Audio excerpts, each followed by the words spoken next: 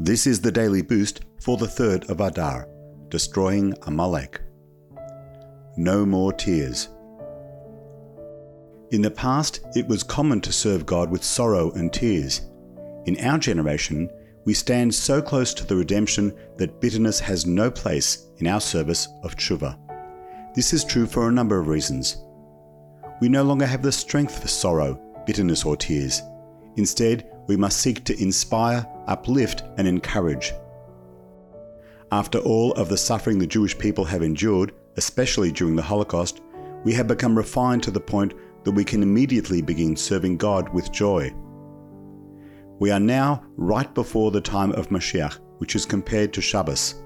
Shabbos, and even the hours leading up to it, is a time of joy when we are forbidden to mourn or cry. Similarly, we are now so close to Moshiach that we must only be joyful.